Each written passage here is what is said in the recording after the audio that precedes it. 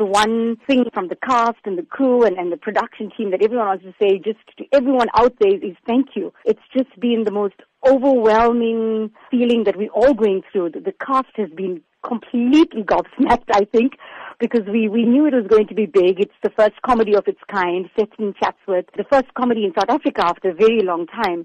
But little did we actually realize that it's going to take the box office by storm. I think that was just a dream that we had. It became a pleasant surprise on Monday morning when we got the figures. Do you think that this is an indication that South African audiences are increasingly taking now to local productions? I think South African audiences definitely want more local production. It's just what we're giving them and the style and the tone in which we're producing something and we're putting it out there that's going to actually make them say, okay, this is something that I want to go and watch. This time around, we opted for comedy. It's a genre that many South African filmmakers are not opting for because more than often we want to do drama and political and very art house stuff. We have to forget about this genre, which is comedy, which is out there.